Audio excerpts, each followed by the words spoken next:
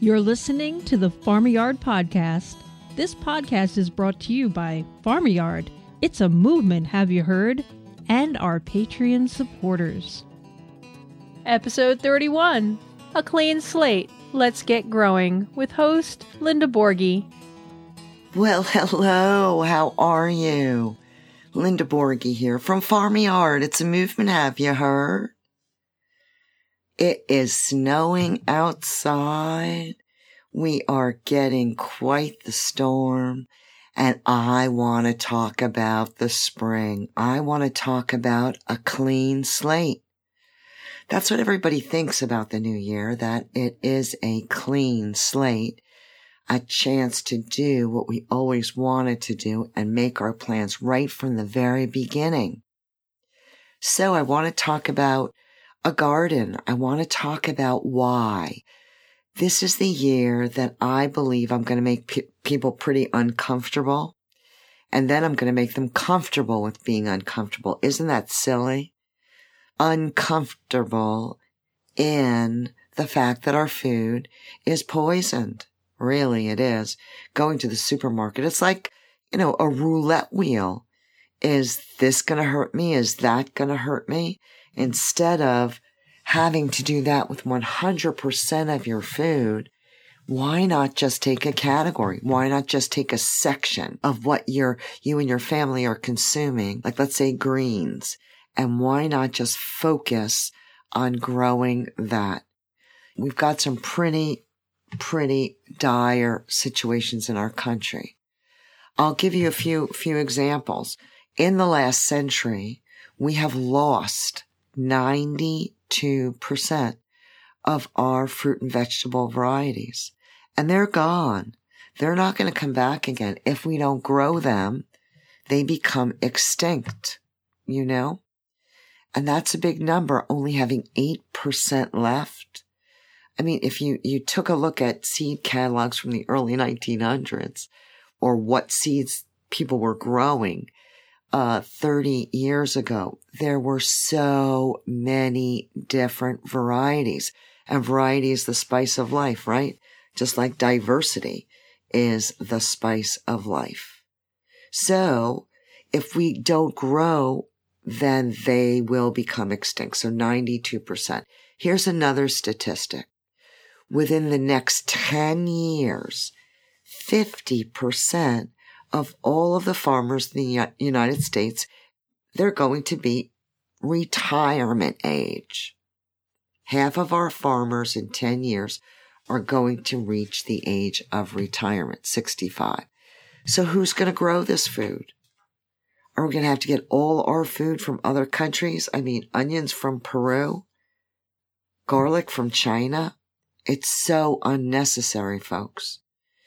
Just growing 100 square feet, 100 square feet, 10 by 10, will save you about $700 in your grocery bill every year. But I understand that if you know nothing about growing, if you've never grown anything, then it could be a very daunting task, very daunting, and fear of failure. And then let's say you do go out and grow and then you fail. Your chance of going back to that pool is nil to none. So that's what I would like to do, is to give you the skills necessary, give you the confidence, give you a group environment in which you can ask all your questions and go out there and do it on your own and be successful in the growing of food.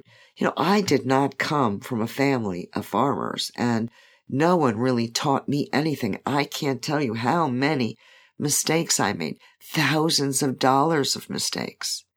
But I persevered. I was very connected to the food that I was eating, and I really am still searching for the best models. Now, I grow biodynamically. That really means that my focus is on growing soil. In the growing of soil, the plants grow on their own, and you really don't have to worry too much about pests. If your plants are healthy, the pests aren't going to attack them. It's just like disease. They go for weak hosts, right? But if you got a very strong, healthy environment for those plants to grow, you're not going to get the pests that others get. So soil is the focus. So let's say right now you have a front yard, a backyard, and you've decided that you're going to put in a garden, right? The very first thing that you need to do is to put it onto a piece of paper. You have to take your pen and put it to paper. Benjamin Franklin taught me that when we put something to paper, it suddenly becomes real. So on a piece of paper, just draw a square. There you go. That's your 100 square foot garden. Now, what do you eat? What do you love to eat insofar as produce is concerned? Once you've decided, let's say you want lettuce. See, this is a time for gathering information. Let's say you want to grow all your produce. Well, you have to know how much produce you and your family are eating, right? So what I would do is I would save all of my grocery receipts for 2 to 3 weeks, even a month. And then I would do a spreadsheet on every item that I purchased in the produce department. I would do by category, by weight, and price per pound, because you could see in real life right on that piece of paper what you will be producing for your family through the knowledge that you're going to gain, through these set of skills that you're going to learn on how to grow food. So now you'll know on an average of what you would need. Now, if you eat seasonally and you're doing this in the winter, just think about that as well. Do you eat as many potatoes in the winter as you do in the summer, and vice versa? So just to get a ballpark, after you've gotten that ballpark, then start to order seed catalogs. I'll put a list in the show notes of some of the seed companies that I purchase from, and I've purchased from these companies, some of them for over 30 years. Thank God they're still around. There were a lot more, believe you me, way back then. Now your seed catalogs start to come in, and now's when you start to do your dreaming. All those beautiful carrots, all those varieties of lettuce, This is the time that you plan for it, for the spring. Spring brings new life. And right there in your hands, in the winter, you are dreaming about the spring. Now, as a beginner, let's say you have grass in your yard, or there's grass in the area that you want to grow a garden, and you've just decided that you're going to do it, right? Right now, from this podcast, you said, you know what? I am going to do this. This is a clean slate, and I am going to start this year off the way I want to, planning for my sustenance, for me and my family or my neighbors or whomever. Now that you've made that specific determination, you're going to get there. And through those catalogs, they have a wealth of information on particular varieties, what's their germination rate, how many days it takes for you to harvest it. Just read the catalogs. Read the seed catalogs. You don't have to understand all of it. I didn't understand all of it. But I knew if I had a question that the answer would either be there or it would be with the company itself.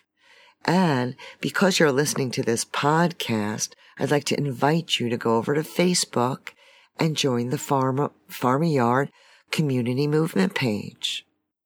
That's where you can ask questions. That's where we share photographs. That's where we share information. You see, it's not all about me. It's all about all of us. Because if all of us grew a little bit of food, there would be an awful lot of pressure removed from our minds, knowing that we know exactly how this food was grown, so we know exactly how we are growing and our children are growing. And it's not hard work. Can I tell you that? Can I tell you that you're going to get more joy and pleasure out of a garden than you will blood, sweat, and tears? Yup.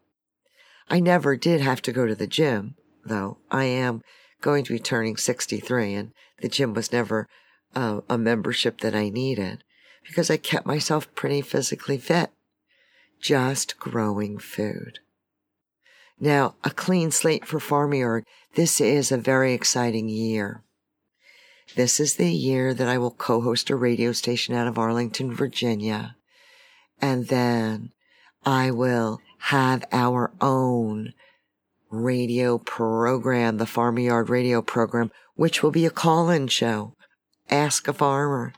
I want people to ask questions. I want you to ask questions. I want to know what you need to know. And then, if I don't have the answer, I guarantee you I will get the answer for you. Because I'm here for you. You know, I didn't really have to do this. But I felt such a strong responsibility to what is this food system going to be when these 5-year-olds become adults. Is food going to be unrecognizable? Once we make that connection in a garden, and I saw it live and in living color this last year, in 2017, I put in a garden for my daughter in New Jersey, and she never, ever, ever enjoyed anything that had to do with the soil. It just wasn't for her. And it definitely wasn't for her husband either. But this year they decided that they really liked kale and they could grow it. So, put in a garden, and at the end of the season, in October, my daughter said to me, "You know, Ma, I think we're going to make it a little bit bigger next year." So you see, I know even if you grow 10 square feet, even if you put garlic in a pot on your windowsill and start producing green garlic, that you're going to get hooked. And I want you to get hooked. I am now in Silver Springs, Maryland, and every single house here, bar none, has 450 square feet of grass that does nothing. It's a strip of grass that goes from the sidewalk to the curb. No one plays on it. The only thing you have to do is mow it. So I am going to start a campaign, and I want them to grow it. Why do we have to mow it? We're not eating it. If we really stop for a minute, and I want you to do that. I want you to do that right now. I want you to stop for a minute and think about lawns. I want you to think about a lawn. And what pleasure does a lawn bring you? I have to tell you, I don't know too many people that get grand pleasure out of a lawn. What they get out of a lawn is work and expense and envy. You know, this one's lawn's better than my lawn, and that one, I mean, really? Really? And we're using 40% of the drinking water on the East Coast to water those lawns. We need a clean slate. The slate has to be cleaned. And now is the time to clean the slate, the beginning of the year. Let's change this mode that we've been in. Let's be daring. Let's do it. Let's grow what we want. Let's grow what we need. And whoever is in control of the food is in control of the people. I mean, we need food to live. We do. We think we're so sophisticated. We have all these accomplishments. And it's so funny because we totally rely on a 6-inch layer of topsoil and the fact that it rains. So let's get involved. Let's grow food now. If you want to grow some food now, get yourself a tray. Get some pea seeds from Mums, M-U-M-S, in Canada. Just Google it, Mums Sprouting Seeds. Order yourself some dwarfed gray pea shoot seeds. Plant them in that tray, and that's 10 days from seed to belly. 10 days. And you cut them and you plop them in your mouth when they're like 3 inches tall. And now you have a mouth of peas. You didn't need to stake them. You didn't need to shell them. All you needed to do was sow them. And that's what I want everyone to do. I want them to sow some seeds. I want you to sow some seeds. I think this would be a great motto. Sow, eat, repeat. What do you think? Well, I hope I've encouraged you. I hope I've motivated you. I know I am ready to rock and roll this year. I am ready to get this information out. Make yourself a commitment to go and listen to all of the Farmyard podcast episodes. I have interviewed some amazing guests that have gifted us with such important information. Information for now. Get on our email list. Go to farmyard.com and get on our email list. And if you have a question that just you need a burning answer for, just email me at linda@farm-a-yard.com. I am here to help, and my entire team is here for you as well. Well, I thank you very much for listening. I hope your slate is clean and you've got shovels on your mind. I want to thank all of our Patreon supporters for supporting this podcast. We couldn't do it without you. And I wish all of you the best of this new year. I will see you on the flip side. And until then, go farm your yard. Next on the Farmyard Podcast, homesteading in Dover, Delaware, with host Linda Borghi and guest Rachel Emerson Yokum. This podcast is community supported. We thank everyone for tuning in, and a special thank you goes out to all our Patreon supporters. If you enjoy our content, please subscribe and share. You can help support us through Farmyard, all one word, on patreon.com.